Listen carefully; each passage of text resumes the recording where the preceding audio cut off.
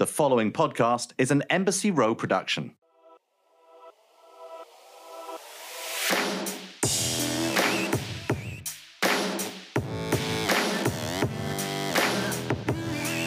Hi, this is Sarah Riff, and welcome to Having It All and Other Lies, the podcast where I talk to people I admire about letting go of perfection, embracing the chaos, and redefining what success and happiness look like to them.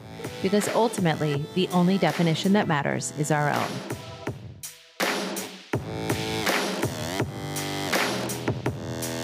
I'm really excited to introduce today's guest. After meeting in college, Lauren Paul and Molly Thompson joined forces to make a documentary about their shared experience with female bullying throughout their youth. Paul and Thompson decided to create further change by giving females a platform to speak out about what they have since learned is a universal experience. What began as an idea for a documentary ultimately became Kind Campaign, a multi-platform movement that has transformed hundreds of thousands of lives, friendships, classrooms, and communities around the world. Kind Campaign is proud to offer all of their school programs free of charge. With their documentary, assemblies, annual tours, Kind Club curriculum, Kind Camp, and their connected and deeply supportive online community, Kind Campaign serves as the premier anti-bullying movement for girls and has impacted millions of individuals across the globe.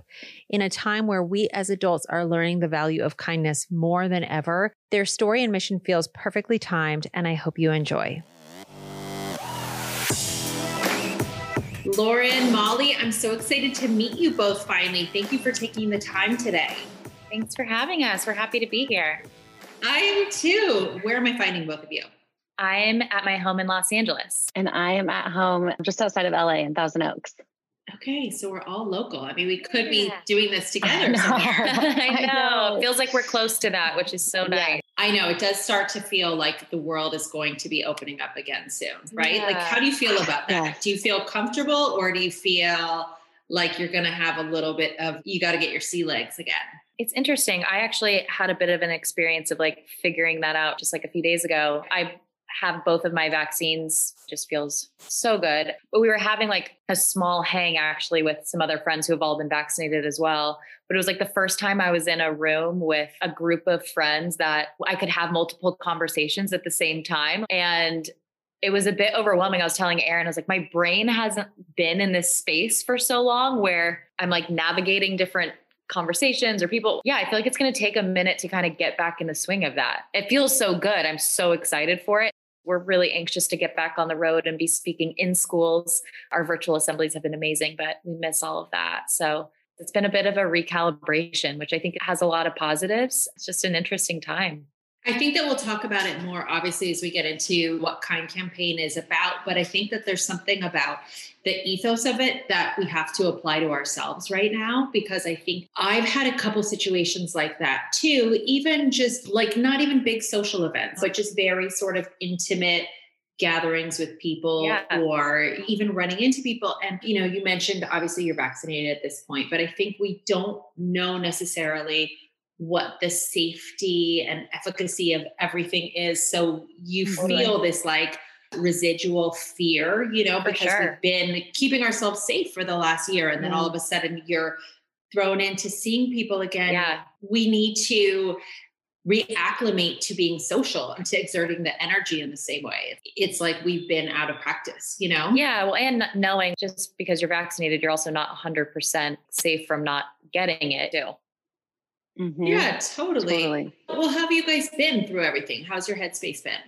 You know, it's interesting. I feel like there's so much hope for getting back into getting to see people and whatever this new normal looks like. But I think back to like a year ago and it was all very new and no one knew what was really going on. And it was around that time actually that Lauren and I had a conversation specific to Kind Campaign that was like, wait a second, like what does our lives look like with Kind Campaign? Initially, we had just started our tour last spring and we had just gotten like 1 week into it. We were about to go to New York and we realized we shouldn't be going to New York. You know, it was like right before we realized the seriousness of everything and everything really escalated. We had canceled our New York tour and then, you know, slowly we started canceling the rest of our tour as we realized how long this was going to last. But even then we didn't fully understand. And so it was around this time that we recognized that, we weren't going to just be able to reschedule all of our spring schools for the fall. Like we weren't going to be in an auditorium filled with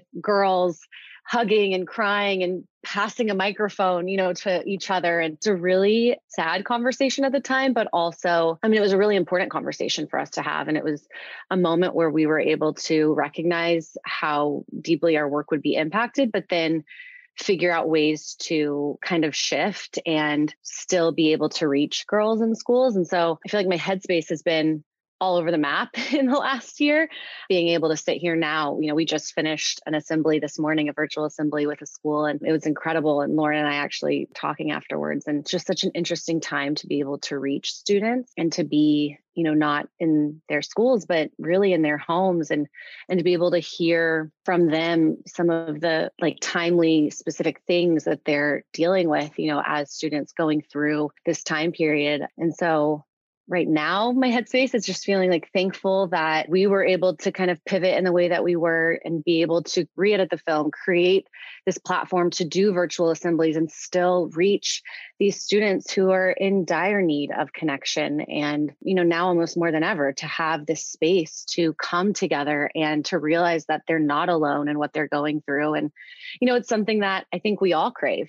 Is just knowing that throughout this last year, there have been moments, of course, where we have felt so alone because we have physically been alone, but then being able to connect with others in whatever way that's looked like for each of us, I think has been really important and given that kind of source of hope. Right now we're connecting with you, even though we're all in the same place, we could be together, but, we're still able to have these conversations. Yeah, I think it's all about adaptability. And I want to learn more about how you guys started and what you're doing, and obviously how things are kind of pivoting and adjusting now. But so we all know all the things that we felt that we lost during the last year. But what are some of the things that you've gained aside from people not showing up sick at parties anymore? Yeah. What do you think is something that you're going to take away from this time? There's a couple things that I am thankful for during this time. Just my daughter is 3 years old, and we were going to start her in preschool the fall that all this started. And we didn't because obviously of everything that's going on.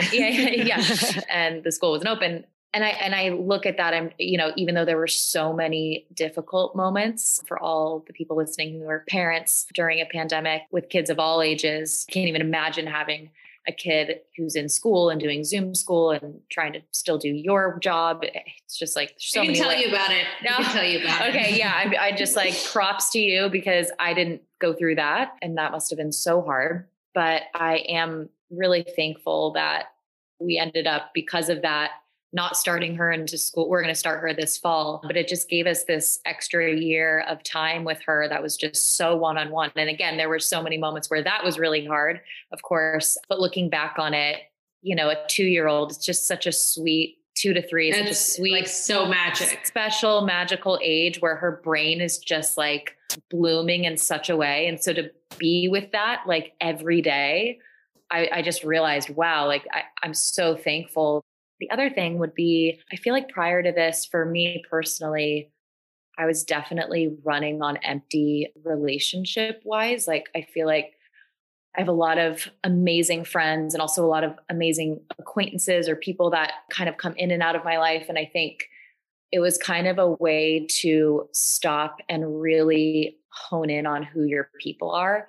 If you kept in touch with, or, were Zooming with certain people during this time, those are your people for sure. And it doesn't mean that you don't still love and appreciate those other friendships, but it kind of feels good also just at this point in life to kind of bring that, just bring that circle close and to really invest in those relationships even more. It feels good to just kind of bring that back and really be intentional with your time, how much you give of yourself to other people. It's so funny that you say that, because I think that that's such a commonality for women. My husband is not trying to do 1,000 things. Same. He's not trying to see a million people. It's twofold. Number one, that I think it's he doesn't see the point in doing it. He realizes that at the end of the day, I'm going to be super depleted. And then it's this cycle. And it's kind of funny thinking about what you guys do. Also, it's what you're describing is like the amazing part of being female, right? Like we all want to do so much for other people and we all don't want to let anybody down. We all want to like make it to everything and not disappoint anyone. There's this flip side to it too, right? In terms of female behavior that sometimes shows up in not such a positive way, but it's really funny to kind of just biologically understand why we're programmed to be like that versus men. Yeah.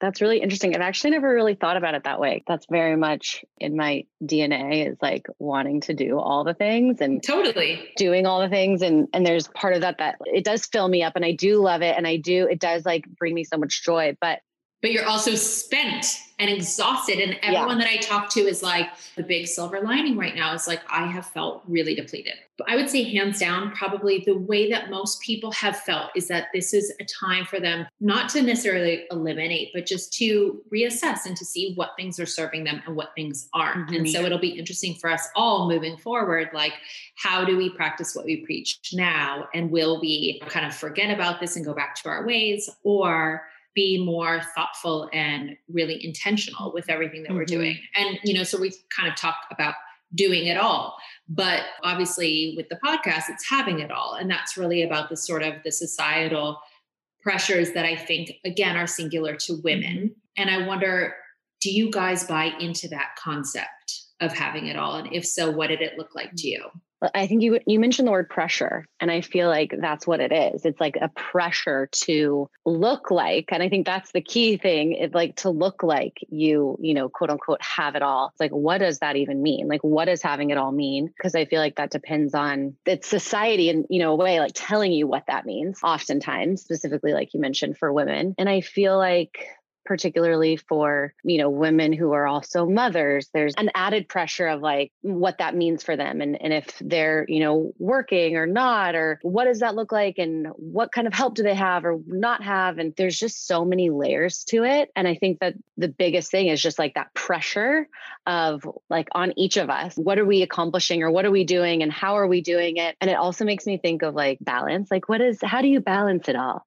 And it's like, I kind of loathe that term just because I'm constantly juggling. Like I'm not balancing. Like I feel like I'm constantly like throwing balls up in the air and hoping that I'm catching them. And oftentimes I feel like I'm dropping so many, thinking specifically of this time and this conversation that we're having of like stripping away a lot of the events or the to-dos or whatever, and like seeing what is important and like what our takeaways are from this time of like being so thankful of the time that we've gotten with, whether it be our partners or our families. And I think at the end of the day, like really what it means to have it all is just to be filled up with the things that make you feel good and strip away all of the pressure of what you're accomplishing or doing. And that's really hard to do, especially in the world that we're living in, specifically like via social media, because you look around and comparison is the thief of joy. And so like you can think that you've like filled yourself up, and you can't have filled yourself up with like the things that bring you joy. It looks so much better to be filled up like on that yacht in the, you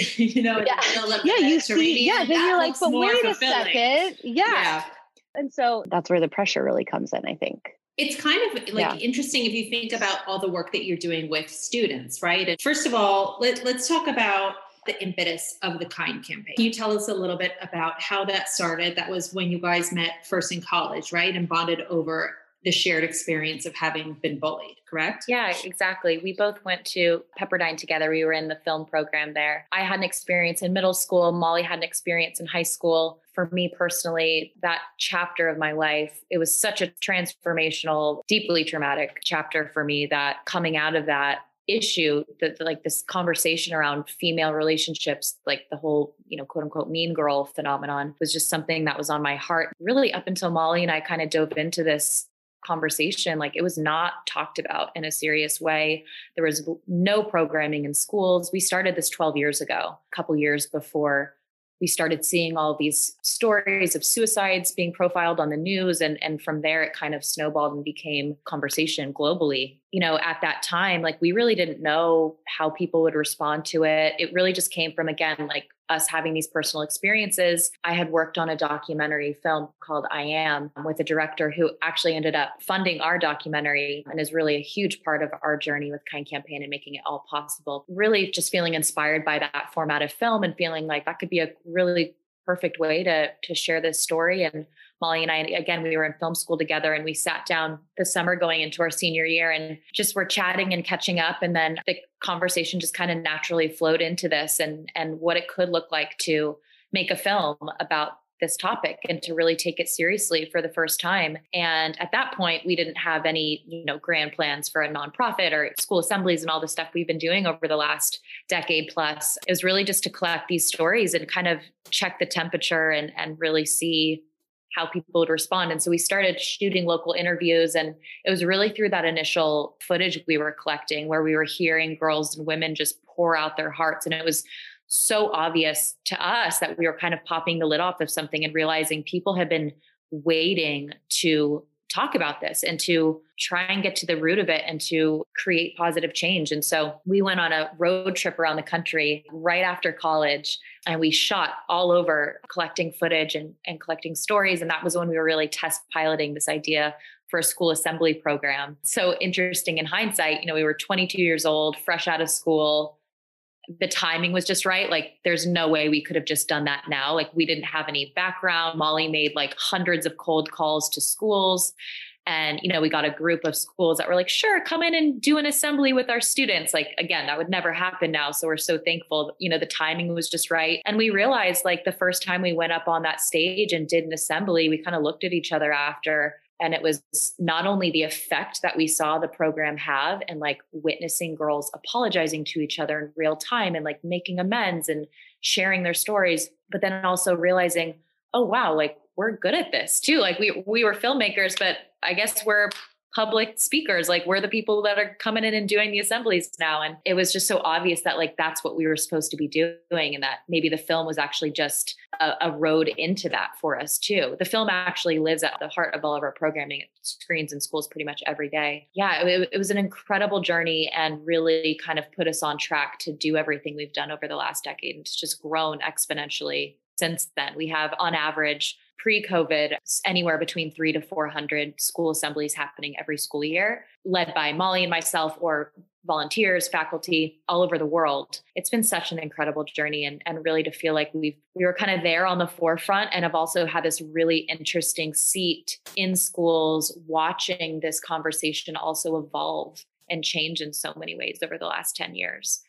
Okay, so prior to creating this film, this was not something, when we talk about kind of designing your life, this was not where you saw your lives going. You guys were pursuing the filmmaking route, not going into creating a whole structure around this idea. So yeah, like Lauren mentioned, we, originally went into, what now is Kind Campaign, but went into this with, the idea of doing this documentary, not knowing at the time all that it would turn into. And, like she mentioned, it was really when we were in schools doing the assemblies, which really the initial reason for, even hosting an assembly and going into do a school was to capture footage for the film and to create an organic way to have this conversation in schools. That's really where the assembly started, was the film. And then it was after witnessing the change that was created during the assembly that we realized this is what we need to be doing. This is where the change is going to happen. The film being a huge part of that, of course, and the students kind of go on a journey, go on that, road trip with us through the assembly. But after the film, during the assembly, is when we really kind of take all of that conversation and then dive in deeper to create the change. And that's where that happens, is through the different interactive activities and the conversations that happen, addressing how they and we can create that change. And it really is a light bulb moment for these students when they realize the power that they have when they use their voice, to be mindful of the things that they're saying to others, to be aware of the power of an apology, and the fact that, a big message behind Kind Campaign is that we've all been on both sides of this issue. We're not pointing the finger at anyone and saying, you're a mean person, because we have all said and done things that have negatively affected other people. And there's really a lot of hope within that, because in that moment, they realize that they are the ones who have the ability to create change. And there's so many times where Lauren and I, look at each other in the room or now, via Zoom, and just have tears in our eyes because of the things that we're witnessing take place between these young people. We're just constantly inspired and impressed, and, their willingness to be vulnerable.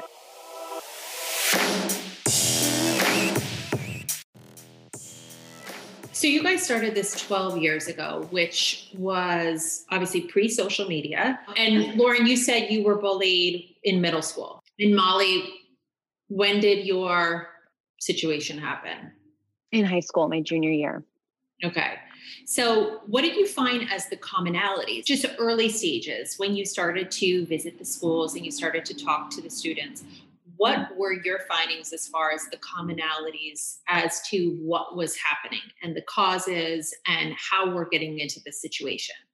What we learned pretty quickly was that every story is different as far as what particularly is happening, the details of something happening between two friends, the things happening within a specific community. But the through line is the effect of those experiences and how no matter really what the specifics look like, that pain and that broken heart and that struggle is universal. And that was something we just immediately realized, like, wow, it doesn't matter where we are in the country, speaking specifically to the film that we made 12 years ago while we were on that road trip collecting the footage. It doesn't matter, where we are in the country or what has happened to someone specifically, that brokenness that someone feels over feeling ostracized or cast out or talked about behind their back, whatever that looks like, it's just that pain is the same. It's universal. And I think that through line really inspired us. I think every person can relate to this, obviously, but specifically with girls and women, it is something that, you like down to the detail, like you remember what that girl was wearing when she confronted you in the school hallways, or you remember exactly what that woman said to you at work. It's like these things are ingrained inside of us and you remember how you felt. We speak with girls, but also women who the trajectory of their life was affected by things that happened to them when they were younger, and how they develop relationships with other women now, or even in romantic relationships, or the relationship they have with themselves, how those wounds still remain from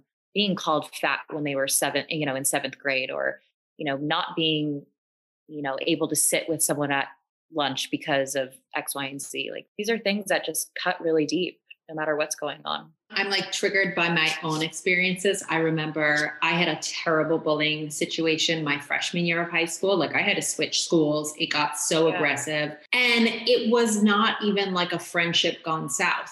It was so terribly mean and horrible. And I think about it now, and I think about it as myself as a woman, but as a mother too, because I know, and I'm curious if you found this with some of the girls that you talked to, I never once confided in my parents. I never once told them what was going on. I was so mortified. I was so embarrassed. I was really also so scared. And now in retrospect, it's like, I don't know what I was so scared was going to happen. These girls would call my house and they'd be so nice to my parents when they answered the phone. And my mom would be like, to me too. It's your friend. Yeah. And I would get on the phone and it's like, we're going to fucking kill you. Yeah. And I would just hang up the phone and literally sob in my bed. But I never once said, hey, Mom, this is going on and I'm really worried, because it's interesting because, listen, I think that there's a lot of women that still bully other women and that are mean girls and mean women. And I know a lot of them. And you see it in the community of moms too. Like, that's another world of like mom shaming, which is just insane to me, but that's a whole nother thing too. It's kind of even what Molly said too. It's like, even in the whole sort of like the notion of having it all, she said, oh, it's about like things looking a certain way.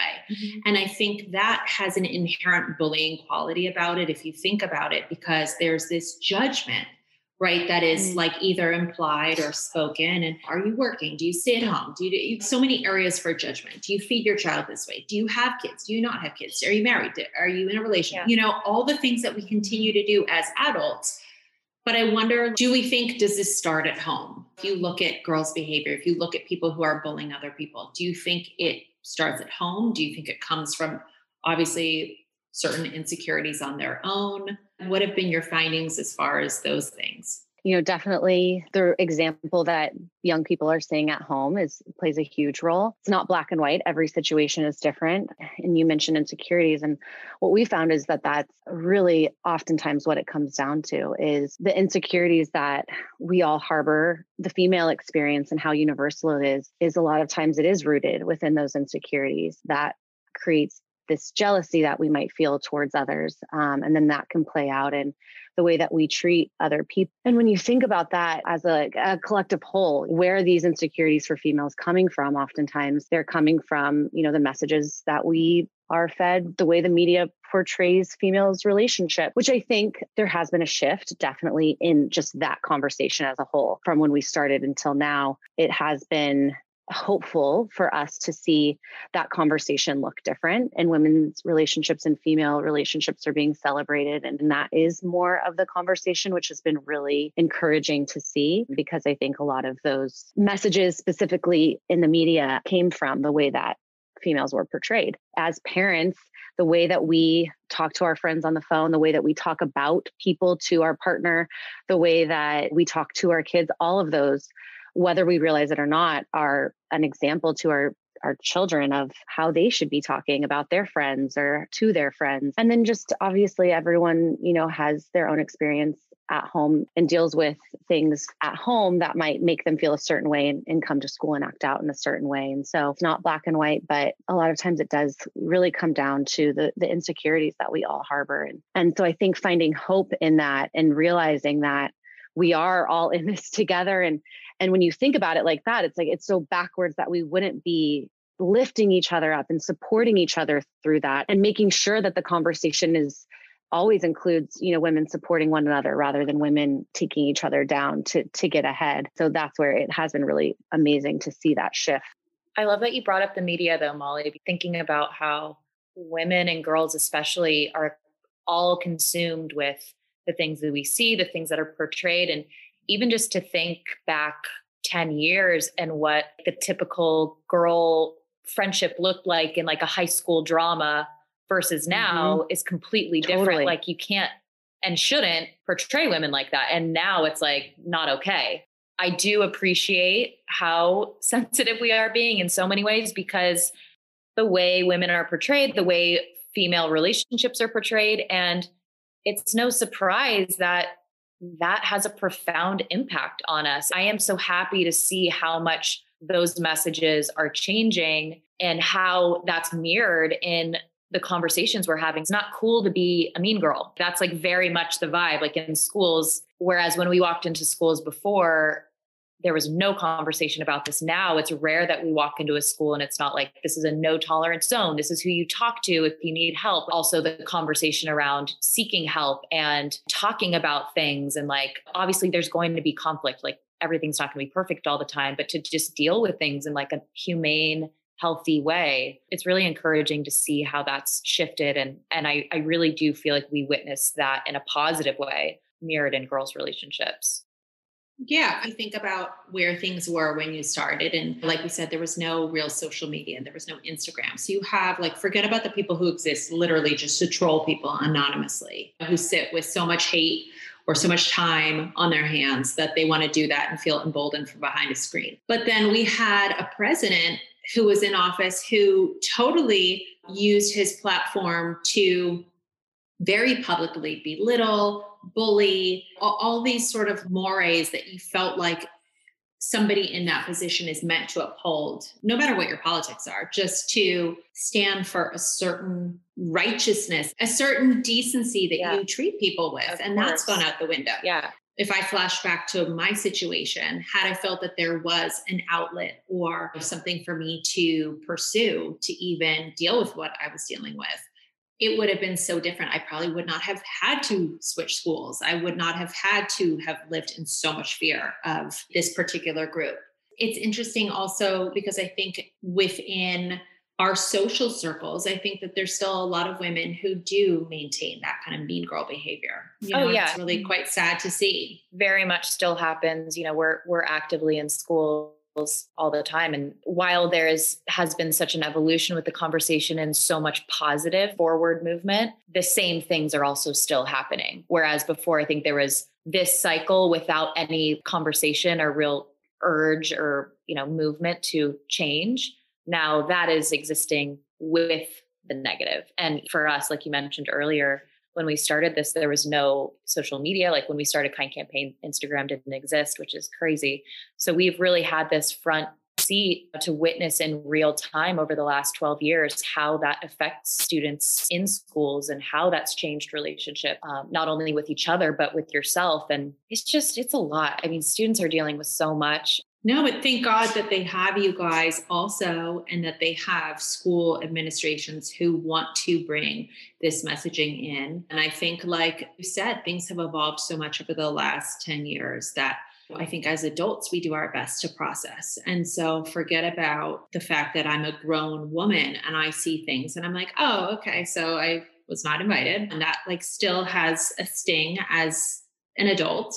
Adding in everything that's been going on in the world, and then all the racial trauma that has been being experienced by so many, and just the visibility that we all have in real time of everything that's happening. It's almost too much to bear. So it's like trying to strike that balance of being informed, but not so discouraged from moving forward, because you just want to throw up your hands and just say like, it's enough. Well, and that's Molly, you kind of touched on that. Like they were like still so hopeful, and like, it was like such a beautiful kind of takeaway. And that must give you guys hope too, to continue doing what you're doing and to evolve. What are some of your takeaways you think for people who either have kids who are in school or are still dealing with some of the residual pain of having gone through bullying themselves in any way? What are some of the takeaways that you might add to them? How hopeful they still were, but then also just how supportive they were of each other. And there's like a little chat, on the Zoom where they were like, someone would be sharing something and then everyone else was just like encouraging them and saying like,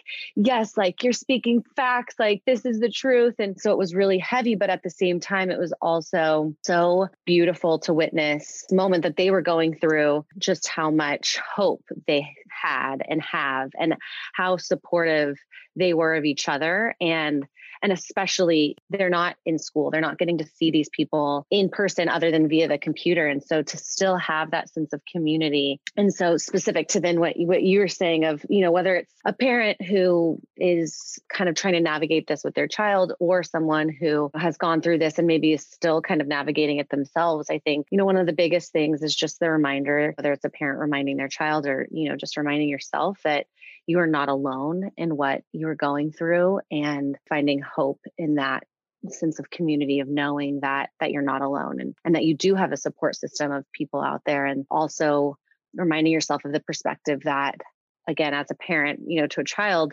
trying to give them the perspective that this is just one chapter of their story. And it's so hard because when you are going through it, even as an adult, when you're going through anything that's hard or traumatic, it feels like that is going to be all consuming for the rest of your life. And there's no way to see the light at the end of the tunnel. Specifically talking to a parent, something that we always encourage parents to do with their children, if their child is going through something or not, but, obviously specific to our conversation, is not only be open with maybe experiences that you've had when you were younger or even currently of things that you've gone through, and sharing that with your child, just because that really helps to open that line of communication to make sure they feel comfortable sharing with you. Like you mentioned, you didn't talk to your parents about what you were going through. And that's one of the big things that we, share in our assemblies, is just how important it is for people to reach out when they're going through something that's hard, which that also goes for adults as well. Just, reaching out to others for help and sharing what you're going through is so important to help you kind of get to that place of seeing the light at the end of the tunnel. And then specific to parents for their children is enrolling them in some sort of extracurricular activity outside of school, finding an outlet for them to develop community outside of seeing the same kids in their school hallways and being connected to them on social media and all of that, but finding a community of like-minded people where they can not only express and develop their interests, but also develop friendships that aren't in school is really, really important. What do you guys do, because you couldn't do what you're doing without really feeling a lot of the pain that some of the kids are communicating, and you want to maintain your strength to be able to be an outlet for them. But obviously you're human and you have to take this on. How do you guys practice kindness towards yourselves so that you continue to be able to show up for people in the best way? Yeah. I mean, when you open up these spaces in schools, the topic is bullying, but it allows students to feel really safe to share all sorts of things going on in their lives. So there are definitely conversations Molly and I have after our assemblies about, abuse taking place at home or horrible things that you just want to just take the kid home with you.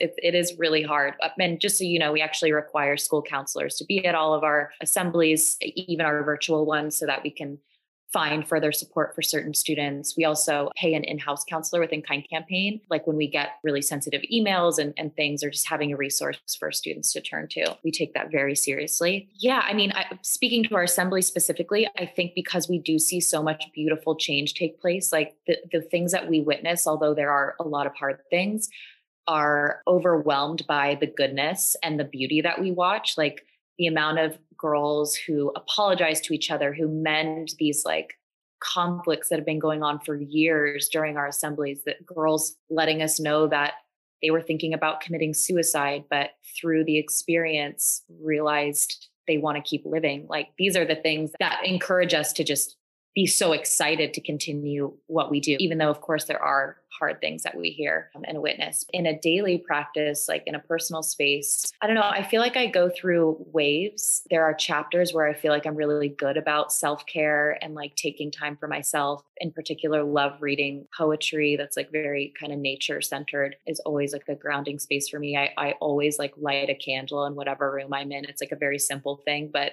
really makes me feel good. Little things like that. But then there's also chapters where I feel like I'm not intentional and I'm just like overwhelmed by life and things. And I feel like right now I'm in and out of waves of feeling like I'm good at that. And actually for me, like my friends are such a huge part of where I draw strength and inspiration and also rest. It's funny. I'm like kind of an introverted extrovert, but like my true self is like, I recharge with people. So like having dinner with a friend or like sitting down and just like talking is for me more like soul rejuvenating than being alone and like recharging. So that's a major thing for me. Like I love talking on the phone, like picking up the phone, and like Molly and I talk on the phone all the time. So yeah, little things like that. What about you, Molly? Yeah, I think Lauren, really touched on it in regards to just how we navigate doing what we do and continuing to be able to do that when there are really heavy things. And there's definitely certain assemblies that I feel like it takes us a minute to come off of or like to kind of let go of. There's times where we, particularly when we would be like on the road and, afterwards would have a really heavy conversation and we would talk about it as we're like walking to the car and getting in the car. And then we'd sit with it for a little bit. Oftentimes we'd be on our way to another assembly, but would like just kind of like be in silence a little bit afterwards, just to kind of feel it, but then also to not harbor it and to not like let it, all of the things that we hear, if we like really put them on and like felt them and didn't know how to let go of them, we wouldn't be able to continue doing what we're doing. And so to then shift and refocus on the beautiful moments that take place. And that is really what like fires us up and continues to inspire us to try and reach as many people as possible. And actually, as I say that there's like a specific, this assembly was probably, who even knows, like 5 or 8 years ago, it was somewhere on the East Coast in like a tiny little town. And afterwards, I just remember one of the girls, like with tears in her eyes, was just like, you can never stop doing this. Like, you always have to do this. And like, it was just like, okay, things like that just kind of help when things feel heavy. A big thing for me is like shifting my perspective on things, or if something is feeling really overwhelming or really heavy or just like too much, I feel like finding joy in just like the most simple moment, whether that's one of my little babes like laughing or like tickle, just like getting on the ground and just like playing with them and kind of refocusing of what's important and realigning whatever it is that might feel off balance, or like, if I'm in a funk of some sort, it's like, what is the most important thing? And for me, it's kids and my family and friends. So, doing something to give me that perspective shift really helps a lot. Well, you guys, everything that you do in your work is so intentional, and I applaud all the efforts that you make. And I know how hard it is too, in light of how much your lives have changed over the last 10 years. And you now have all these other aspects of your life that you have to tend to. And it's hard to always be able to put the same amount of time and effort into it when you're getting pulled in all these other directions. And like you said, balance just doesn't exist. So I really applaud everything that you're doing to still better these communities of kids and to help change the narrative about what this looks like and how we can better treat each other and ourselves. And I wonder for you today, knowing what you know, what would your having it all look like to you? I feel like humans are such storytellers. Like everything is a story we tell ourselves. And like, I just had a conversation with a good friend of mine who is a woman in her early 30s. And she said, I don't think I want to have kids, but I feel like that's crazy to say as a woman. Like I feel shame in saying that. And it's spiraled into this conversation of the stories we tell ourselves, like you have to do this, you have to have this thing or have this career or have this many kids or be married, or that story looks so different for each person. And the obvious thing that pops up is just having health within my family, I think is probably the only thing I actually care about, just like my husband and my child and my immediate family and just the people I love, my friends, being healthy and content in their own lives is super important. And I was having dinner with my husband the other night and he asked me, he's like, is there anything else outside of Kind Campaign that you really want professionally? And it was interesting. I was like, I don't know. I still feel so deeply committed to and moved by what we do that I think I have a hard time like seeing outside of that and understanding what that might look like. So I don't know. I'm happy with the here and now and like the present moment of where I'm at, which is continuing to do the work that we do and, watching my 3-year-old grow and turn into this amazing person. And outside of that, like, we'll see, I guess. I'm not sure what it looks like. Yeah. It's ever evolving. I love that. Sometimes it's so hard to answer questions after you. Stop. You're like, and what she said. So ditto. Thank you. That was a compliment. Thank you. It was, yes, a big compliment. Yeah. Well, and actually something that you said like really resonated with me I feel like the only way really to even look at, having it all is the present moment. And so as I'm like sitting here, right now, we did an assembly today. Like I just, right before we got on the podcast, I got to put my little 2-year-old, almost 3-year-old down for a nap because he really wanted me. And we only had like a few minutes before and I got to do that and then come in here and do this. So just thinking about this present moment. And I feel like this, right now is having it all, being able to do something that I love so much and feel so thankful for, while also being surrounded by my loved ones, my family, my friends. So like right now is having it all for me. This is it, guys. This is it. I want to bottle it. But yeah, it is ever evolving and ever changing. And I think there's so much beauty in that, remembering that when right now doesn't feel like having it all, I think is honestly the most important thing on those days where, for me, I call it like being in a funk. Everything is just not okay. It feels like in that moment. And, similar to when you're going through something with bullying or, the conversation that we've been having today, in those moments, you don't see the light at the end of the tunnel and you don't feel like you'll ever feel like you're, you have it all. So to remember that it is ever changing and, your circumstances, they can change at any given moment for better or for worse. And so just to hold on to the present moment and to appreciate all that you have, like right now, today, in this moment, that is having it all. It's like your Zoom before. I want to write on our chat, big facts. Yes. Big facts. I love talking to you guys today. I really appreciate your time and sharing everything that you're doing.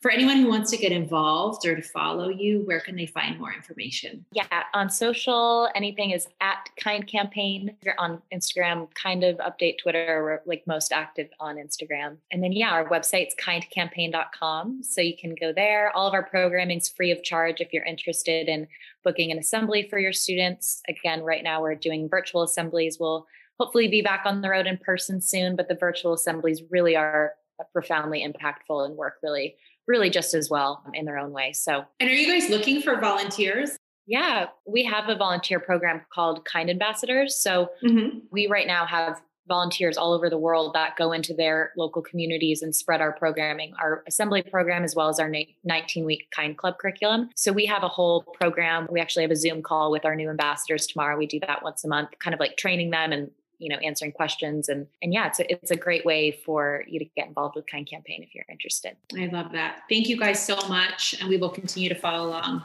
Thank you. Thank you so much. It was so great chatting. You too. Having It All and Other Lies is a production of Embassy Row. Our executive producer is Sarni Rogers. This episode was produced by Alexa Machia and Anna Marie Johnson. You can follow me on Instagram at Sarah_Riff and the show at Having It All Podcast. See you next week.